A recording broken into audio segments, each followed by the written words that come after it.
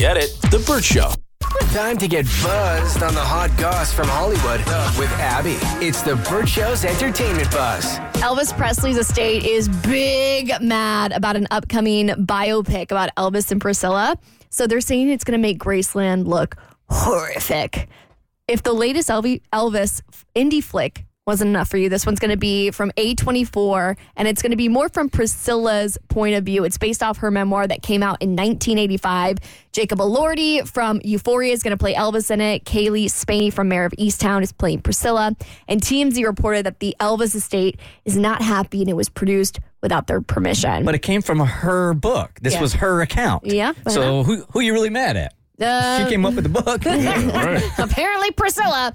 One of the officials in charge of the estate allegedly saw the movie, and they called Sophia's writing and directing horrible, and they said the set designs are horrific. Apparently it's, quote, not what Graceland looks like. Okay, so they're not mad about like the stories or anything that went down there. They're just mad that it's poor acting, poor directing, and poor set.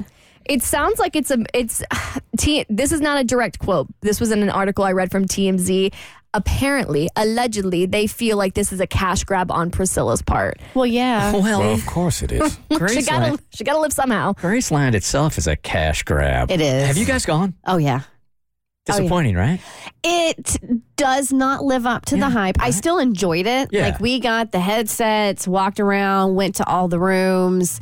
And, you know, of course, he's buried there. So you get to see where he's laid to rest. But it's not as lavish. And they preserved it back, you know, from like the 60s or 70s, what that decor is. And of course, you look at it now and you're just like, wow, we had some bad taste back in the day. I felt the same way. Like, it's the bigness of Elvis that you're expecting. And then you go there and it's not. I don't know. Maybe in your mind it's so built up, but it's just kind of blah. Yeah, I mean, because he was the biggest pop star of that day, and so you're expecting to walk in and it'd be like a massive mansion, and it's a nice home. Exactly. Poorly decorated, but a nice home. And it is not in the best neighborhood, if I remember correctly. No? It is in a... if I recall, I think it's in like a sketch part of town. But there's a reason why Memphis is up there as far as like one of the most dangerous cities to live in. I mean, there are a lot of fun things. That's a fun city. Dangerous. Don't turn in the wrong corner. I mean, Beale Street's great. Yeah, and there's like some great bars. I think that's where we fed a goat beer, if I remember correctly. Yes. There was a bar that had a goat, and this goat could put away some beer. Because we went when we were in college for a fraternity formal, and they had their formal in Memphis. So we went to Graceland together, and we hit Beale Street together. Do I have this right? Is that where the Peabody Hotel is and the ducks go like across the street into the lobby? Every day? Yes. That's in Memphis? That's in Memphis. Yeah. Okay. It's super fun.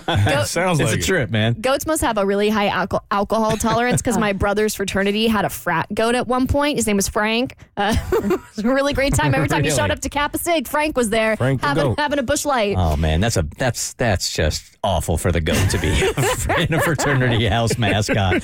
Unspeakable things, I bet.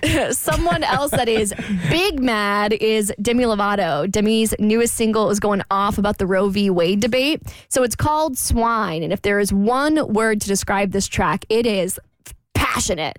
Demi says that I created Swine to amplify the voices of those who advocate for choice and bodily autonomy. I'm going to play the clip in just a second, but just so you can hear the lyrics, because we had to reverse some of them because there's a lot of swear words.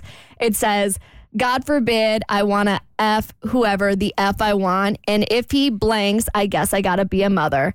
F what I think. I don't know a thing. The government knows my body. No, it's okay. It's better this way. I'm only a carbon copy. Even if I'm dying, they'll still try to stop me. That's like a lullaby. Put your right to sleep. Lullaby. No, I mean, but like that last line, like there's women who are basically on their deathbed, and the thing that'll save them is terminating the pregnancy, and they won't do it. And honestly, the tone of the song, I mean, really represents how angry she is. Yeah. It's pretty awesome. Yeah, it's great that it's her expressing her beliefs in a form of art, and it's definitely very blunt for sure. Did I read this right a couple of weeks ago? She's like, you know what, you guys, the pronouns pronoun thing is too confusing for you guys. I'm going back to she. She did. She did, right? Yeah, she's a she, her again because the they, them was having to explain it and correct it. And also she said on paperwork it was a nightmare. So she's just opted to go back to she, her. Yeah, I just say Demi because I'm like, what if she changes her mind tomorrow? I don't want someone to be like, cancel Abby. For more stories, head to thebirdshow.com. Click eBuzz. Get it? The Burt Show.